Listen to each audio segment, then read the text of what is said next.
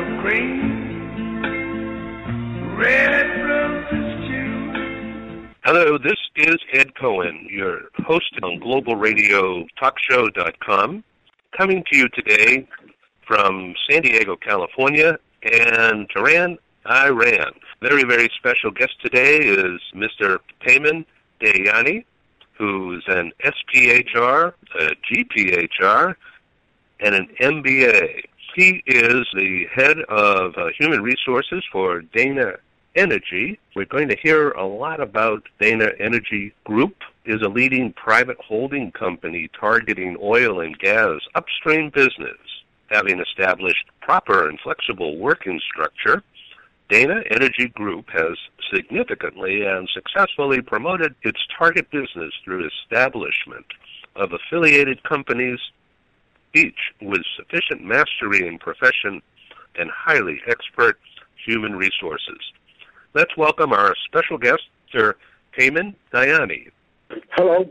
I'm very glad that I have this opportunity to talk to you and your listener and readers, and it's a great pleasure to be talking to you.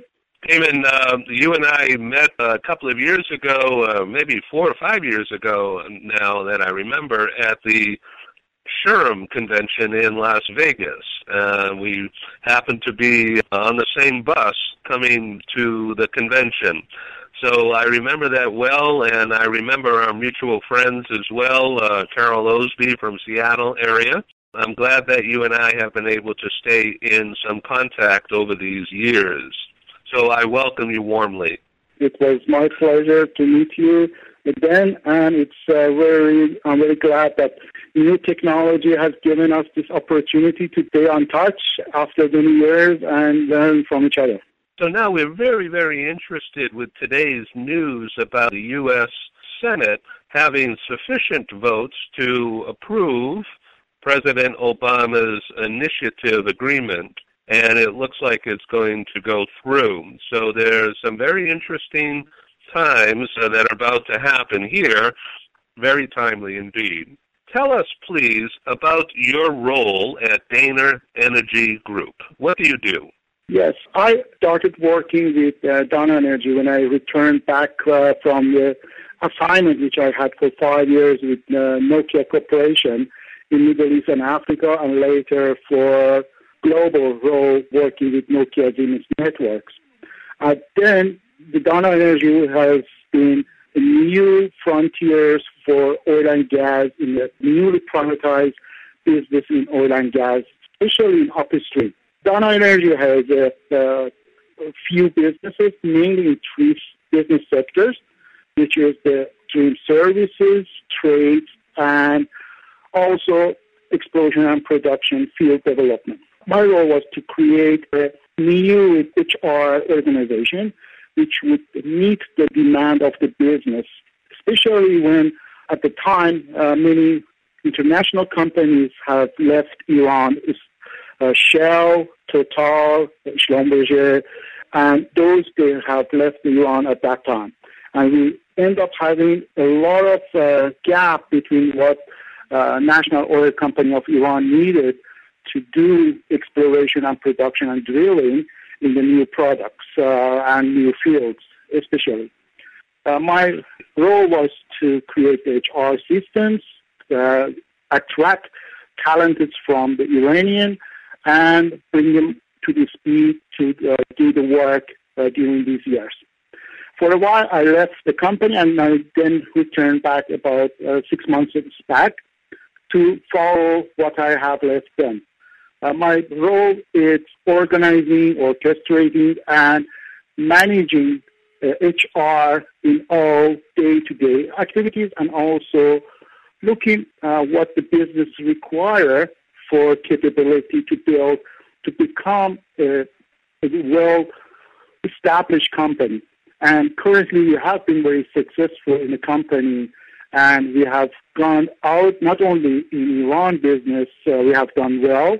Also, we have received projects outside of Iranian border, for instance, in seismic and geophysics work in Pakistan. It's a very promising opportunity for Iranian talent to work in an Iranian independent company, especially in the organization industry, which predominated by governments in the past, and foreign in the a little further than that. Yes, and now I want to drill down a little bit and ask you about what global HR professionals and mobility professionals should know about Iran after this joint comprehensive plan of action, this agreement, goes into place. What should global HR professionals and what should mobility professionals know about Iran? My colleagues all over the world working for multinational companies who are now, during the past few months, their bosses and the chief executives and managers, they came to Iran along with the foreign ministries and the delegation of the business. They should realize that Iran has been in isolation for especially in past 12 years, and prior to that, being distanced from the world in past 35 years. Many of the infrastructure which they would see in other countries which are well established as a support of business for expatriates and accommodation for the expatriates are not exist. The schooling, the entertainment for expatriates, housing, and many other necessities which you would find it in our neighboring countries, especially in the Gulf, does not exist. Furthermore, Iranian government and the society, they are very proud. They have a pride on what they can do, and they have a very demanding requirement that these international companies, they should utilize the Iranian talent. And it's true. When you look at the U.S., for instance, there are many Iranian executives in the big Fortune 500, in the universities, in academia, and these people are prime candidates for returning back to Iran and leading the business without any complexity for the cultural changes.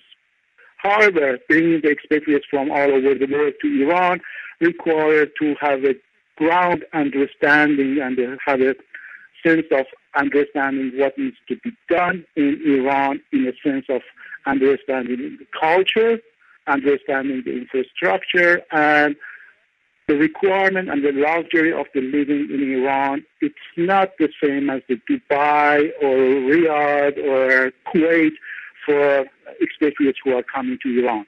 And this would be a very, very challenging. And also the media, they have played a lot of work in past number of years to not picture a very pretty picture of Iran, which is not, to some extent, not true. And I think it will be very challenging for HR professionals in two aspects. Number one, attracting the high talent and the high qualified expatriates to move to Iran. Number two is to accommodate their needs in Iran in the sense of facilitating them with the life which are similar to the global standards. In the sense of especially in entertainment matters, and also in an area of education for the young children. And these are the biggest challenge I think my colleagues in HR work they would face. I imagine you'll have your hands full, if you will, a full plate of work to do for a very long time. So with that in mind, could you give us your view, your perspective of the state of HR in the HR profession inside Iran today? The state of HR, it's very unpleasant at the moment. I can put it that way. Due to the fact that this isolation has caused a lot of gap between what other colleagues in international levels they know about HR.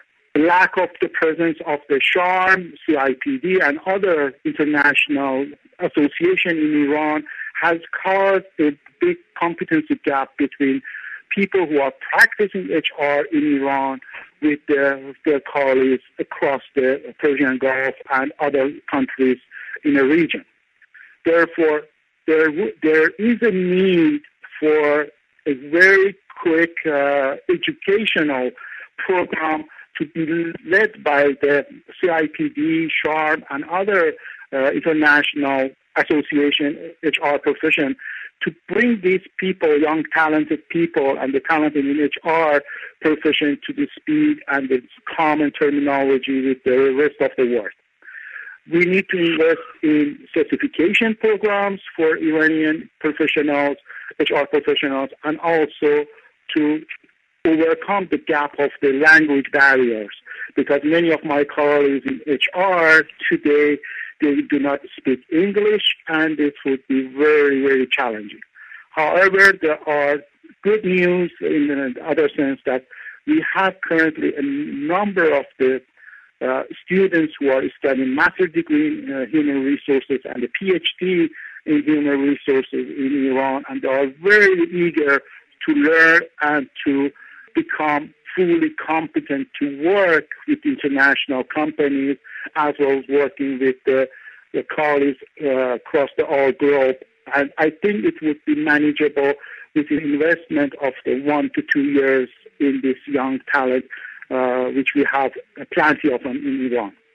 To what extent is online learning being done now, and what do you think of online learning for the future in Iran?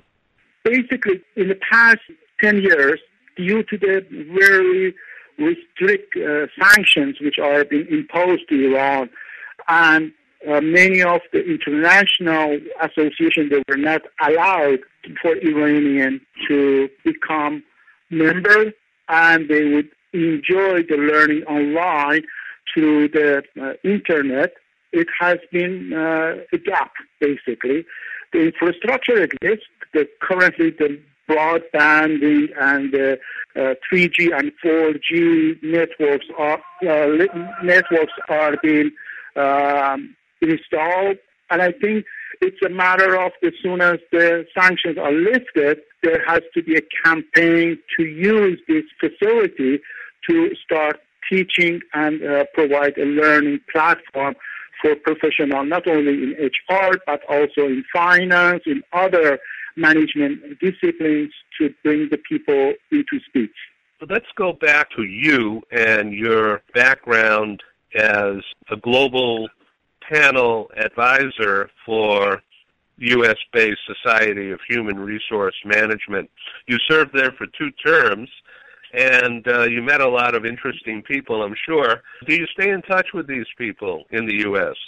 Yes, I joined SHARM when I was working for Nokia, when I worked as an expatriate outside of Iran from Dubai. At that time, I decided that I need to acquire the qualification from the international known professional body of knowledge, and that at that time in 2006, I applied for, and I studied and I applied for SPHR, and by self-learning, I got the certification. And at the same time, I applied for CIPD, and I received the license and associate from the CIPD. And I was very eager to learn, and I was very active. And I became a volunteer to the SHARM, and I became a member of the global panel. And it gave me a lot of experience, and I met many, many interesting people. During these 2 terms, I had a pleasure and honor to be part of the team who created HRBP and HRMP by the suggestion which I passed it through the leadership of the SHARM, that the SPHR, PHR, and GPH are really American-centric, and we need to introduce certifications which are more global. And it has been very successfully launched since 2008, 2009. And Since then, I have been in touch with my colleagues in global panel, through the email, through LinkedIn, my forums, which we exchange ideas and information. And good thing is technology has made us close to each other and enjoy the learning through this virtual world. Okay, so now let's talk about yourself as a senior human resources executive. Looking at your bio, and you talk about the ability to face VUCA, V-U-C-A, VUCA challenges. That has to do with what, volatility and uncertainty? Yes. Basically, my career always has been part of this environment of the volatility, complexity, uncertainty, and ambiguity. During my experience in Iran and outside of Iran, I have been very fortunate to be in the places and opportunity to learn in a very circumstances. That these circumstances are characteristic have around the volatility, uncertainty, complexity, and ambiguity. And volatility is basically during my work with Nokia, I had to do the startup with more than 20 countries in Africa and the Middle East. These countries, they were, at the time, many of them, they never had Nokia in those countries, and I have to visit it in very interesting places. For instance, visiting Ethiopia in their civil war and setting up the office there when they were fighting in the street. Then later on, we had a war in Lebanon, and we had to evacuate our people out of the Lebanon during the war in Lebanon. There were uncertainty moments which gave me this strength that to learn how to deal with the natural disasters. For instance, we had a flood, we were flooded, or the issues which we faced with the Lebanon war or the civilian unrest in Ethiopia. These they were a very interesting experience for me. On uncertainty, going to the countries which were not sure how to attract the talent, how to bring expatriates into the countries, has given me, myself, a new perspective to deal with without a lack of about the salary survey, recruitment company, to know the talent pool. When we entered to the Pakistan, there were no recruitment company in Islamabad or in Karachi, and we have to help the local businesses to create a recruitment company at that time. And we didn't have any salary survey, therefore we had to ask consulting company and accounting company to run a mini survey for us to gain the information about the salary level. On the complexity, having worked with the different nationalities, for instance, in the office in Dubai, which we had over 40 nationalities that worked together with a different perspective with their families, some of them they were bachelors, and managing that, the complexity needed to have infrastructure and the structure which meet their demand. And ambiguity. The telecom business itself had a lot of ambiguity at that time, and I had to deal with it. Those learning from the Nokia days and the previous to that, when I worked for Shell, gave me this strength when I returned back to Iran to apply those learning we end up having for past 5-6 years in Iran with the sanctions, and to build performance for the company based on a lot of ambiguity and uncertainty on the business side. And this is basically my learning on that. I really thank you for being my guest on Global Radio Talkshow.com. Peyman, very, very briefly, I'm on the website for Dana Energy. I see there's energy services company, geophysics company, drilling, gas, rigs, and a services group. You have a very important job, and I really appreciate you being our special guest today on Global Radio Talk Show. We've been talking with Mr. Peyman Dayyani, who is Vice President of Human Resources at Dana Energy, based in Iran. And Peyman, I'm really honored to have you as my guest. I invite you to come back and speak again, perhaps someday at one of our global conferences. Mr. Peyman Dayyani has a SPHR, a GPHR, and an MBA. Obviously, he works in a collaborative spirit, is innovative, highly regarded, and a multi-certified global business leader. Peyman, thanks very much once again. Thank you very much. I really appreciate it, and I hope I host you in Tehran soon. Yes, I think to myself, what a wonderful